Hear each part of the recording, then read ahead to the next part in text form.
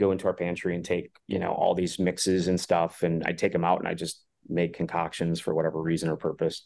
I was convinced, I think in third grade, that I could build a robot. So I was in my dad's, garage taking nuts and bolts and, putting them on cardboard and thinking it was going to come to life. So there was definitely some of that for me when I was young. I think the biggest thing for me was always motivated is being told I couldn't achieve or I couldn't do something. That was always my motivation. Yeah. If you tell me, hey, yeah, nobody can do that. Yeah, I'll be the one to do it. Welcome to the Attraction Pros podcast, where we discuss the latest trends and challenges facing the attractions industry today. We chat with some of the top leaders in the field and provide resources that will help develop your career in this great industry. I am Josh Liebman. I am obsessed with the guest experience and helping attractions make that their top priority for success. And I'm Matt Heller. I am passionate about organizational effectiveness, leadership development, and employee engagement. Now sit upright, hold on tight, and get ready for the Attraction Pros podcast. Calling all thrill makers, fun creators, and attraction pros. Get ready for the ride of a lifetime at IAAPA Expo 2023, the global attractions industry's premier event. Join us in Orlando, November 13th to the 17th for a week of learning, networking, and exploring trends and new technologies. Discover innovative solutions for growth that will supercharge your business and enhance your career. Register by November 10th at iapa.org/IAAPA Expo. That's IAAPA.org/IAAPA EXPO to save up to 30% and get an additional $10 off with the code APROS. That's APROS. We'll be there, and we hope to see you too. Hey, Josh, how are you? Hey, Matt, I'm doing great. How are you? Well, today I am fantastic. Just today? Well, today, tomorrow, the next day. Yes. Any day we record a podcast. Any day we record a podcast. And when I actually have a good question for you. All right. Let's hear it. Have you ever invented anything? Have I ever invented anything? If I think back to my childhood, I feel like there were probably a lot of hours spent in the basement that were tinkering and thinking, can I do this? Can I make this happen? I don't think my level of inventions probably got like anything bigger than like cup, string, like I invented a new telephone type thing, or anything at least like whether literally or like metaphorically similar to that.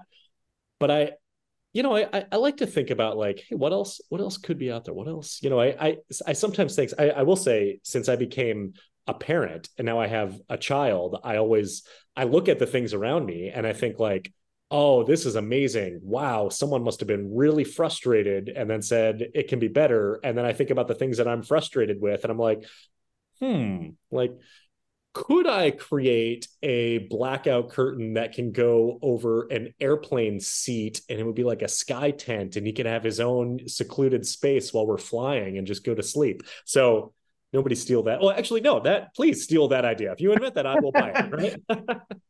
You've just done the market research for them. You know that they know that they'll have a customer.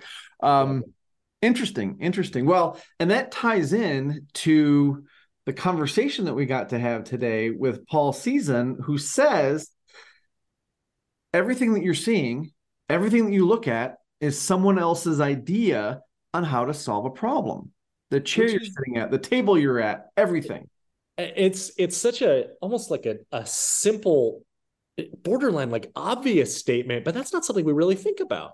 Yeah. You look at the cars driving down the street, look at like the pavement that the street is made out of. I think like just all of that. I mean, I'm looking around at obviously light bulbs. We know that that's one of the most significant inventions in the last couple centuries or so, and just everything that we see that exists didn't used to exist until someone said, hey, I can solve that. So I'll ask you, what about you? Have you ever invented anything?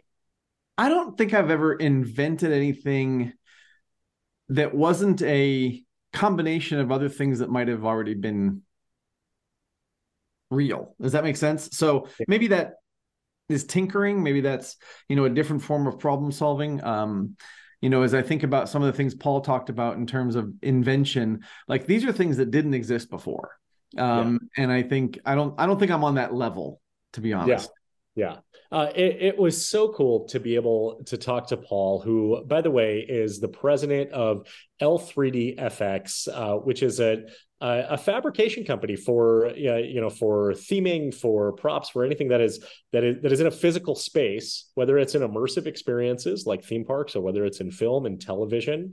And it was just so fascinating to be able to talk to him and really learn about the inventive process and learn about how to think like an inventor. And like you just said, as far as looking around, looking at all the problems, looking at everything as hey, here's a problem that was solved.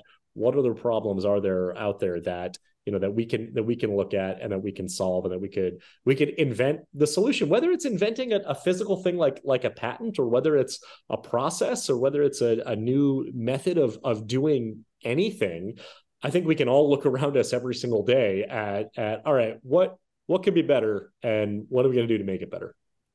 Well, and I think the mindset is just that, right? What can we do to make this better? And he even says, some of the things that you might see, they're not perfect, right? This might not be the perfect solution for that, but that always means that there's another step that can be taken, that we can do something a little different. And I would say, if you're ever feeling stuck, bookmark this episode, because this will give you the inspiration to look at things a little differently in your world and in your life.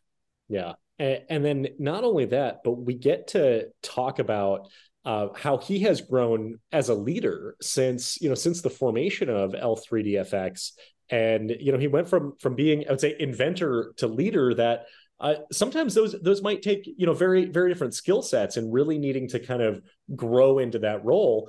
But also a lot of that similar type of thinking and that similar type of process of, okay, here's a problem, let's work on this solution, and then look at the improvement, and then continue to see that growth and continue to get that feedback and to continue to develop. So I would say, anyone listening to this, regardless of what level of leadership you're in, or where you are, or what you're doing, or what your job is, that there's you can find opportunities to grow by hearing the way that Paul phrases it.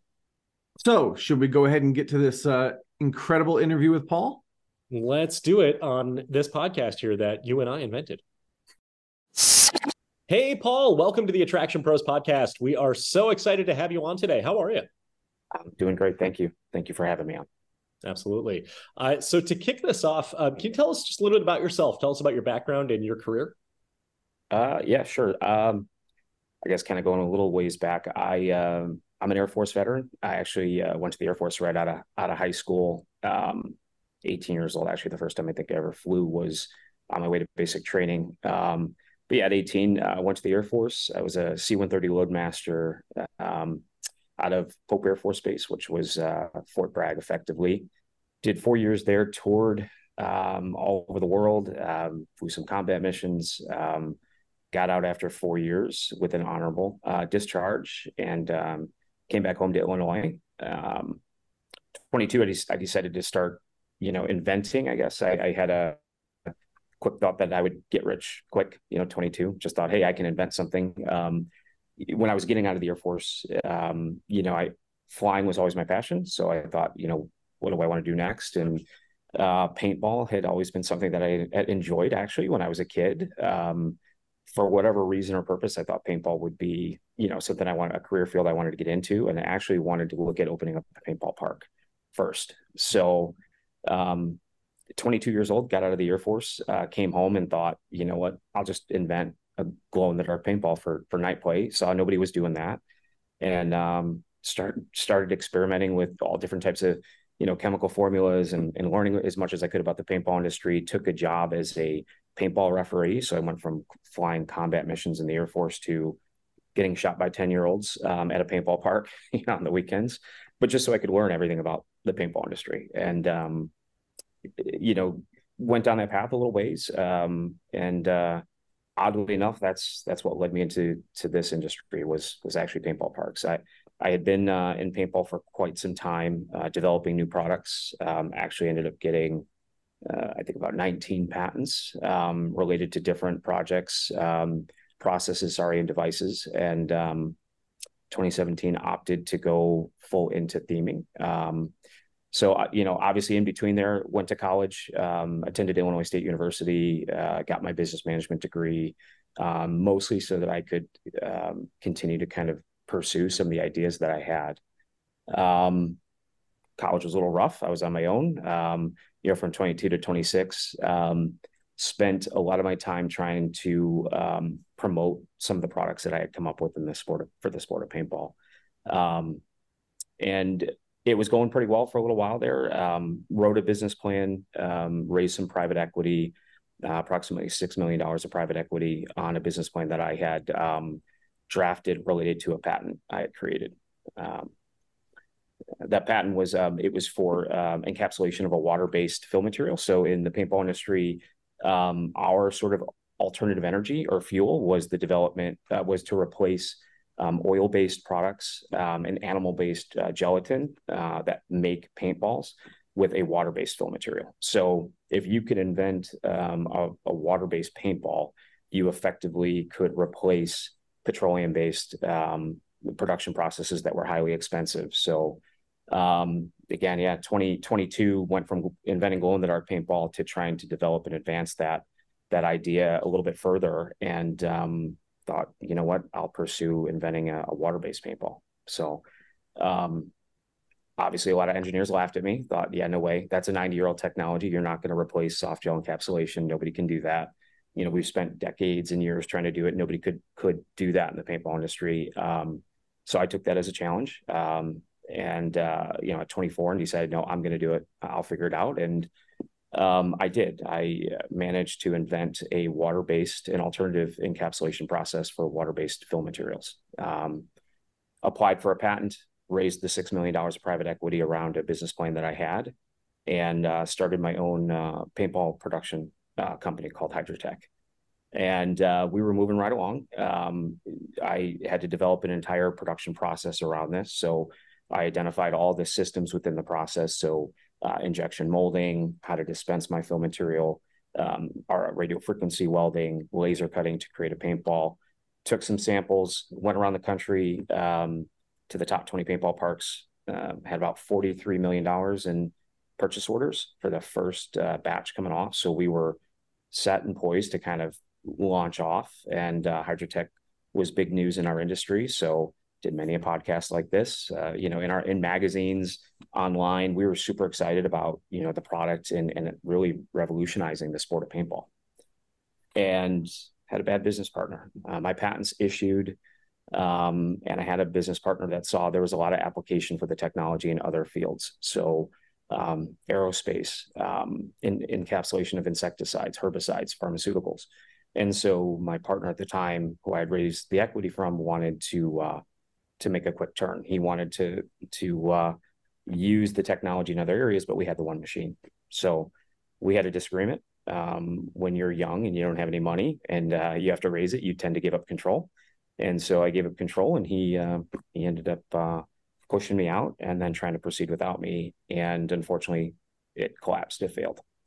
So I found myself trying to reset and restart. And so I had owned a paintball park that I had opened. And so I opened up a new paintball park in Lockport, Illinois. Again, raised some equity, did a private-public partnership with the park district to develop an 80-acre lot of land that had been abandoned for a long time.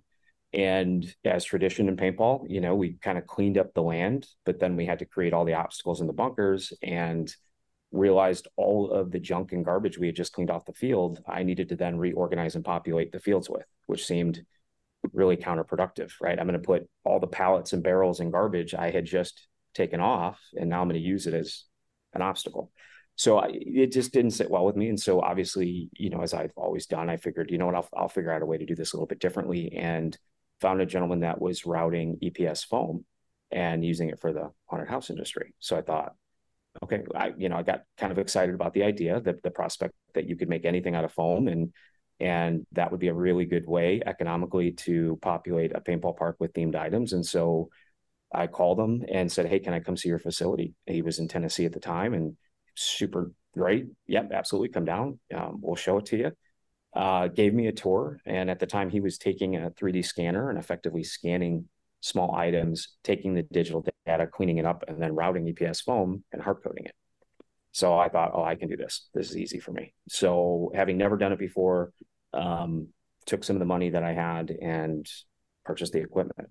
And before you knew it, I had a small 7,000 square foot shop with 4 people at a pop-up table with CNC equipment and hard coding equipment, and buying EPS and saying, okay, I'm in the theming business. And that's how Legacy 3D Effects at the time started. That was 10 years ago. Wow, such an interesting story. First of all, I want to thank you for your service to our country as a vet. Really appreciate that. But I want to dig into the patents. I want to dig into this process that you just told us about. But I also want to go back a little bit, because I don't know that you come out of college and say, I want to be an inventor. I would think there would be something, previous in your childhood and in your development, that you were probably always tinkering with things. Is that true? Was that always something that you kind of did as a young person? Actually, when I was young, a lot of what I did was I liked writing stories. I did a lot of storytelling. But ironically enough, yeah, I loved to, I'd go into our pantry and take, all these mixes and stuff, and I'd take them out and I just make concoctions for whatever reason or purpose. I was convinced, I think in third grade, that I could build a robot. So I was in my dad's, garage, taking nuts and bolts and, putting them on cardboard and thinking it was going to come to life. So there was definitely some of that for me when I was young. I think the biggest thing for me was always motivated is being told I couldn't achieve or I couldn't do something. That was always my motivation. Yeah. If you tell me, hey, yeah, nobody can do that. Yeah, I'll be the one to do it. Wow. Love it. So Paul, while preparing for this interview, I looked through your list of patents and the descriptions behind it, and full disclosure, 99% of it was way over my head, way beyond what I'm able to comprehend. But it's so fascinating. I'm wondering if we could kind of unpack a little bit, maybe the process and the thinking process of what, how can we all think like an inventor with that inventive mind? Yeah, that's a deep question. At least for me, it really comes down to basic problem solving or problem recognition, and really being able to hone in and identify what that problem is that you're trying to solve. And then realize that sort of the world around you, everything you see, everything tangible, is someone's solution to a problem. Everything, right? How it's put together, cars, chairs, the desk that I'm sitting at, it's someone's idea that solves some sort of need or problem. And so if you can, at least in my mind, I like to boil it down to what that problem is, and then all solutions are on the table. So finding relevance to solve that problem. So for example, with Hydrotech, going all the way back to my paintball days, the soft gelatin encapsulation process was built around the unique elastomeric properties of gelatin. No other real substance like it. And so, that's why everybody kept saying, well, you can't do anything better because you have this process built on this unique characteristic. So my approach was, okay, well, if you can build it around the shell characteristics, then I can build a process around the fill characteristics. And that's what I did. I developed a thixotropic fill material that permitted me to fill one half of a shell, invert it, and weld it to the other half. So it's just looking at the problem in a completely different aspect and just saying, conceptually in my mind, turn it on its head, take it apart, look at it upside down, whatever you need to do to strongly visualize the problem, and then pull in solutions to it. And Paul, can you talk to us a little bit about the process of obtaining a patent for something like that? Yeah, my process at least always was a poor man's patent.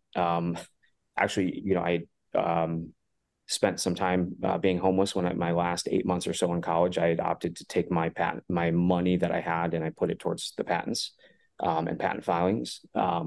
So for me, the first step was always a poor man's patent. So I would write up my idea, I'd pull in every reference I could, drawings, whatever it was, package it up, go to the post office, send it to myself certified mail, and at least get a date associated with my invention, right?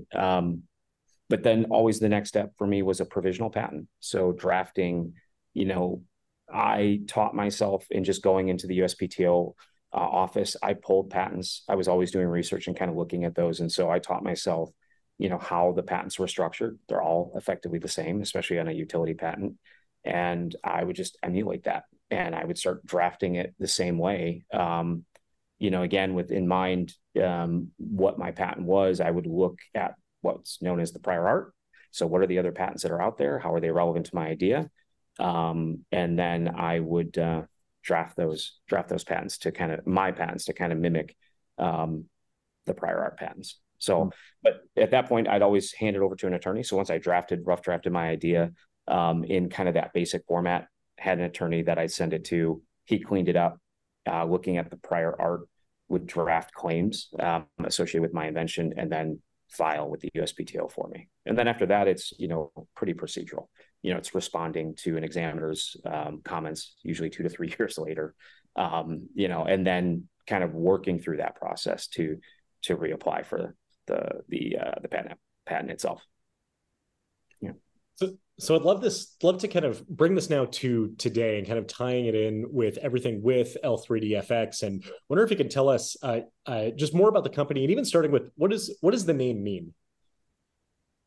Yeah, well, initially, so when Hydrotech kind of tanked, I decided, well, I had a paintball park in the time. It was 80 acres. It was an old paintball park that I'd reopened, but business was not great. And the intent was behind owning a paintball park was for me to sell my products and promote Hydrotech. But I thought, you know what, I've been doing that the last 10 years. So I opened the 80-acre paintball park in Lockport, and we called it Legacy Paintball and Airsoft Park. And so we had 80 acres, but there was a small portion in the back, about 6 acres, where we thought, we can build a haunted house there. So we created Legacy Events. And so when I decided, hey, I can do props for paintball, I named it Legacy 3DFX. So, but initially, we got away from paintball parks pretty quick. I had a friend, my wife's best friend, her husband is in the movie business, and he was at the time working on Jurassic World. And he said, hey, this new prop foam business that you have, he's like, I think this would be amazing. He said, he called me and said, hey, I have a meeting tomorrow with Frank Marshall, who you may know. I want you to make some foam props and send them to me. So I made up a raptor's claw fossil, and we made a sign and a couple other things as fast as I could and sent them to him. Anyways, bottom line is we got into the movie business pretty quick. Frank Marshall loved it. So we started making props for Jurassic World. But not long after, we got a very strongly but very kind letter from a company called Legacy Effects, who many people probably know in Hollywood. They do a lot of the special effects that you probably have seen. And they said, can you please not use the name Legacy? So I thought, yep, no problem. We will change it. We'll drop Legacy and we'll just go with L3DFX. And they said, perfect. And so we stuck with L3DFX. That's awesome. Again, kind of preparing for this this conversation, I was looking through the website, and it talks about the services that you provide and the number of different places that you provide these. And you mentioned, there's the film version, there's theme parks, there's paintball, recreation, and I kind of commented, Josh, it's like any place people can go, right? Yeah. Physically, you're going to have probably something there that people may have seen. So is there a difference in the process, whether it's a film prop versus an immersive experience versus a paintball park? I'm just curious, like, what that process is all about. Yeah, no, that's a great question. I would tell you, I think at least at its core, the process is the same. And I think that's what allows us to kind of, go into different industries, whatever the end use is. Effectively, you're telling a story visually, no matter what it is, whether it's for TV, whether it's for film, immersive theming, paintball, a marketing experience.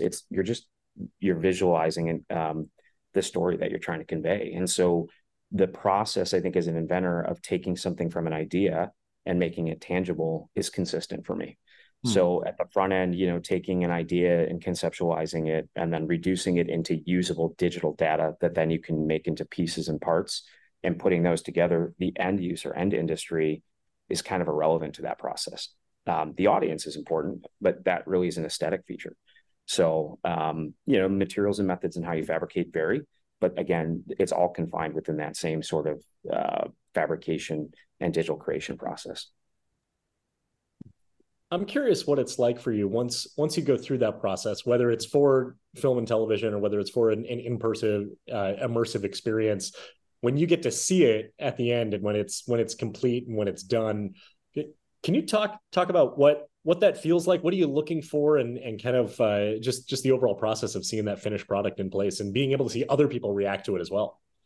Yeah, I would say absolute pride. There's no more greater reward than being able to ideate, to just have a concept in your mind, um, and bring it, or someone else's idea, and bring it forward and actually seeing it in the real world. Um, I tell everybody here, I mean, we have an amazing job. We get to create every day for a living, right? There's such a unique, powerful feeling to that when you see what you've made. Um, it's kind of indescribable, right? It's a I would say extreme pride, for sure. Um, and I think the joy. I mean, a lot of what we develop, millions of people see. I mean, whether it's film or at Universal or at Disney, to me, that's the ultimate reward. And you're doing it for a really rewarding purpose as well, right? You're entertaining, you're telling a story, you're providing people that escapism, which I think is yeah, I think that's one of the most unique, I think, things that you can do is in terms of a career. Hmm. So, Paul, you talked a little bit about your team. Can you describe your leadership style, or the way that you kind of inspire people to keep creating every day?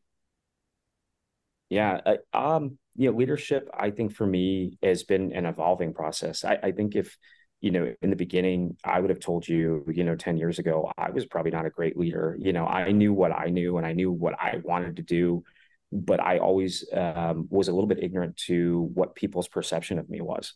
That was kind of tough in the beginning, right? I mean, it's really difficult to lead without understanding how people perceive you and your message. And so, in the beginning, I wasn't the best at that. My focus was always on mission. It was, what are we making? How do we make it? And everything else was peripheral to that. But that's really ineffective. At the end of the day, I started to realize, everybody that plays a role in what we do is critical.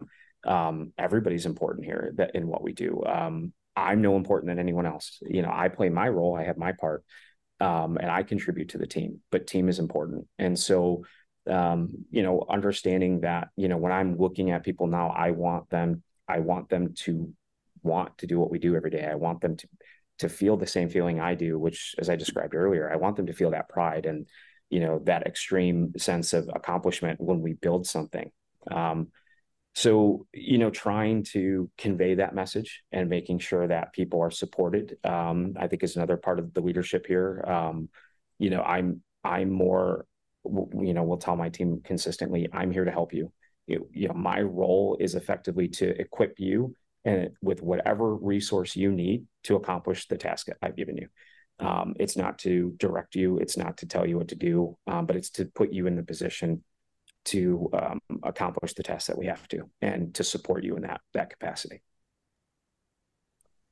Thank you for telling us about kind of I would say, your leadership transformation over the years. And I'm wondering, maybe you can expand on that and talk about maybe some of the ways that you personally have been able to maybe kind of find that feedback and find those opportunities for improvement and then grow for them and then continue to develop as a leader.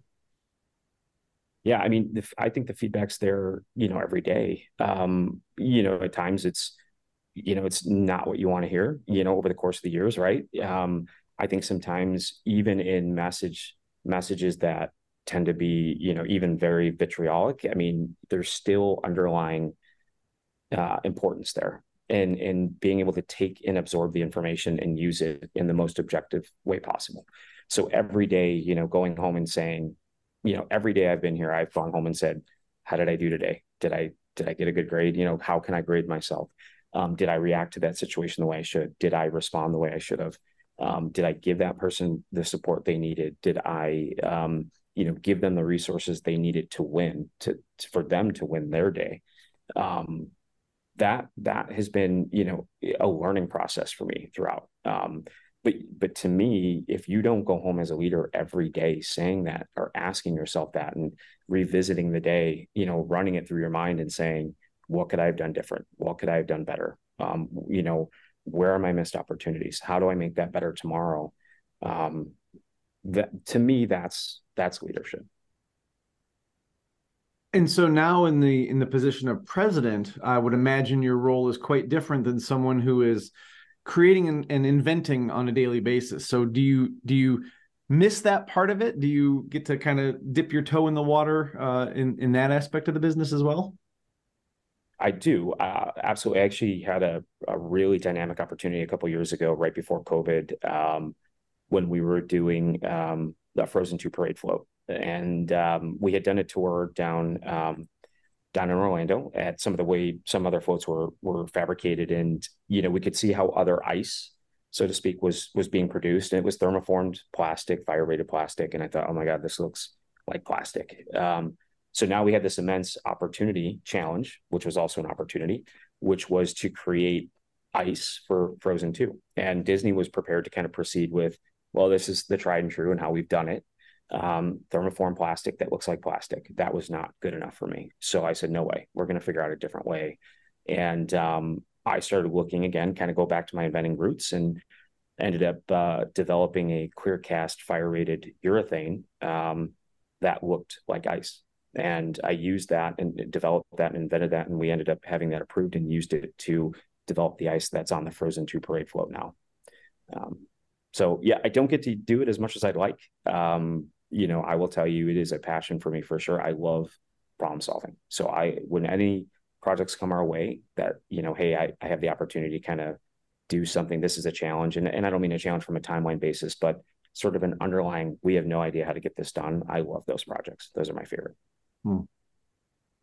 I've got to imagine that over the years and with all of the different types of projects that you've taken on, that there have probably been some really maybe unique or maybe obscure circumstances that have turned into really good stories. And I'm wondering if you have any other great stories that you like to share just regarding certain experiences with projects that L3 DFX has taken on. Yeah. Gosh, I feel like there's been so many. We've done thousands of projects over the last 10 years. I think the ones that probably stick out in my mind, I just mentioned Frozen 2 as being, really dynamic. That was a material I think we had developed within just a few weeks. So here we're doing something nobody in the theming industry has ever done.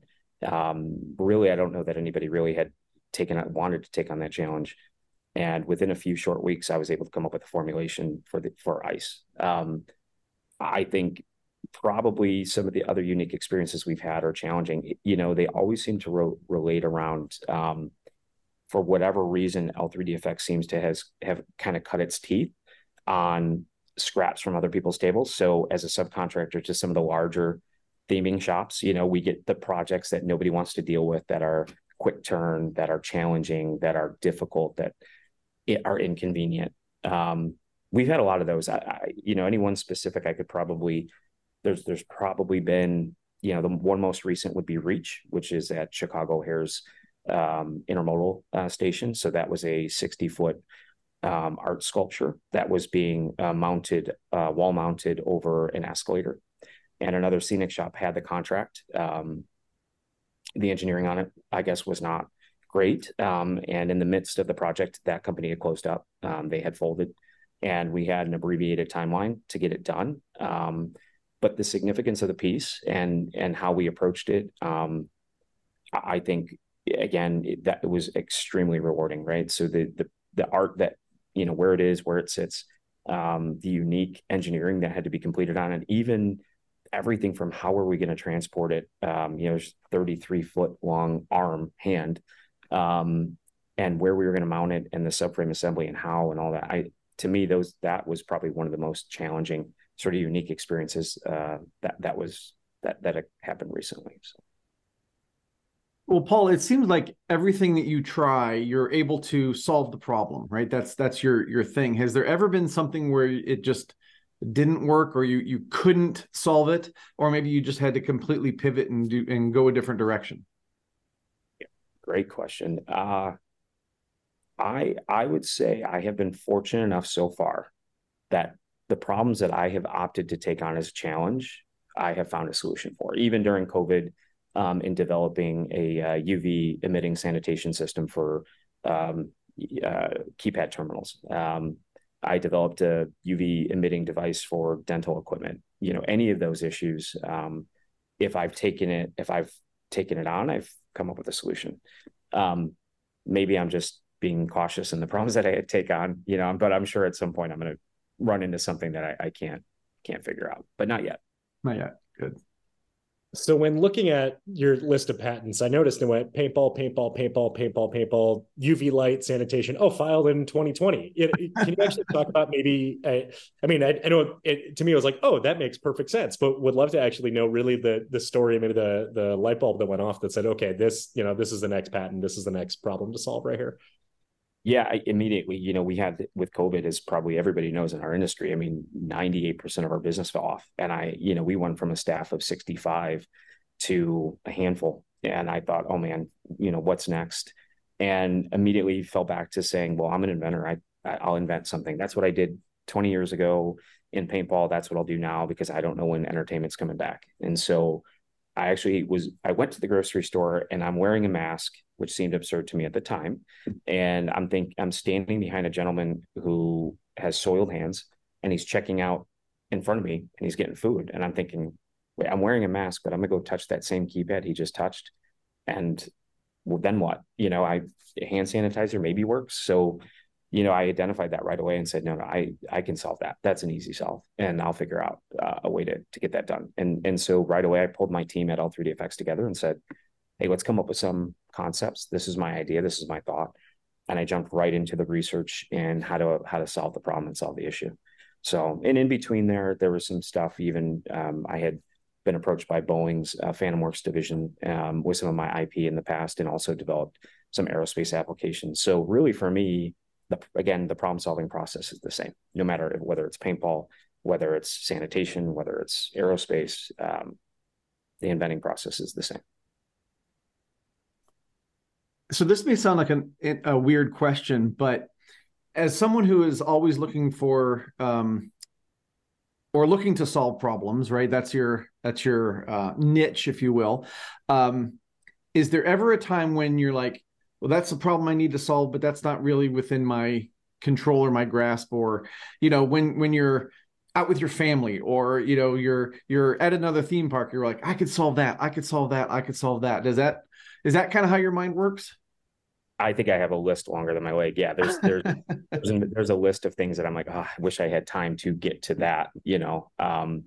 There's so many things, and sometimes I will just, I'll just jump into some of those sometimes. But yeah, I probably have a list now of things I would love to just have the time to pursue and develop. But as you mentioned earlier to your question of, yeah, my day-to-day duties don't necessarily permit me to do that all the time, right? So that's something I'll probably have to wait to get back to, unfortunately.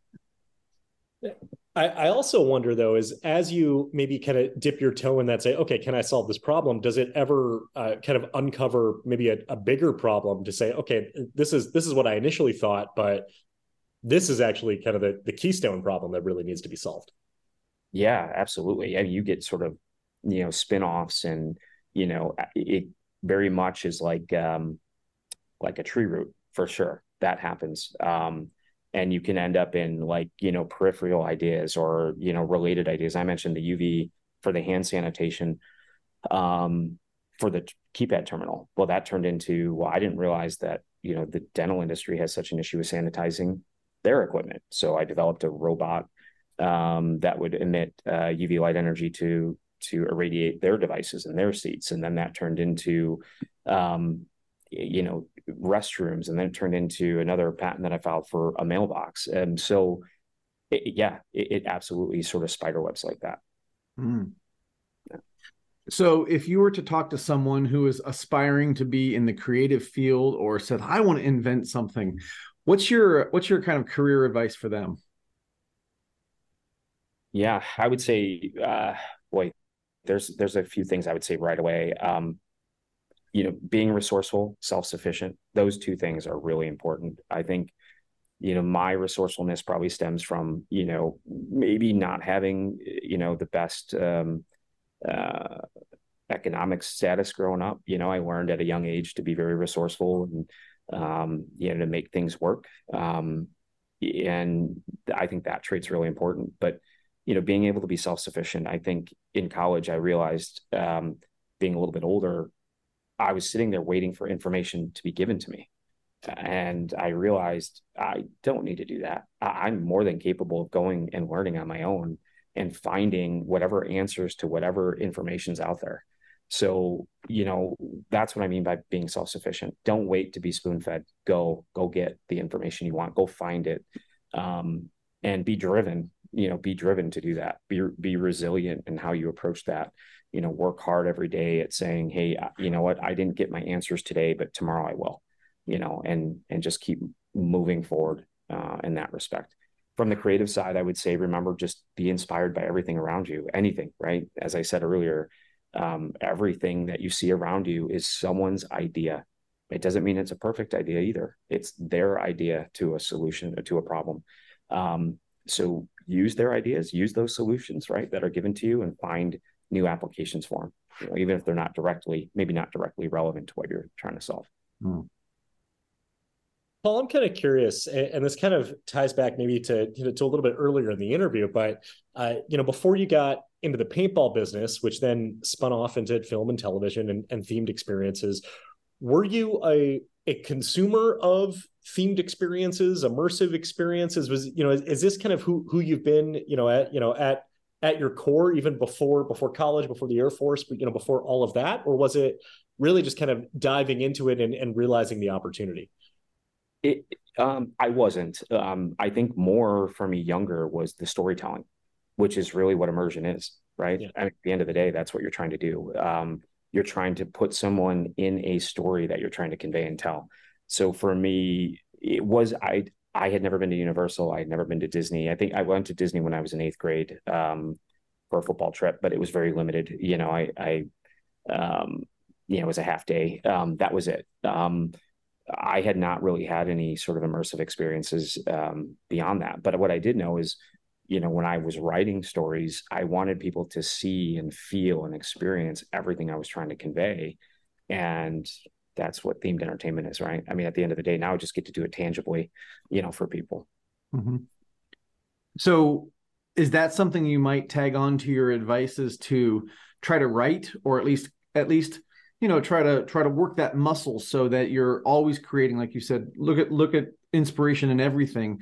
And maybe that's just one of those other outlets.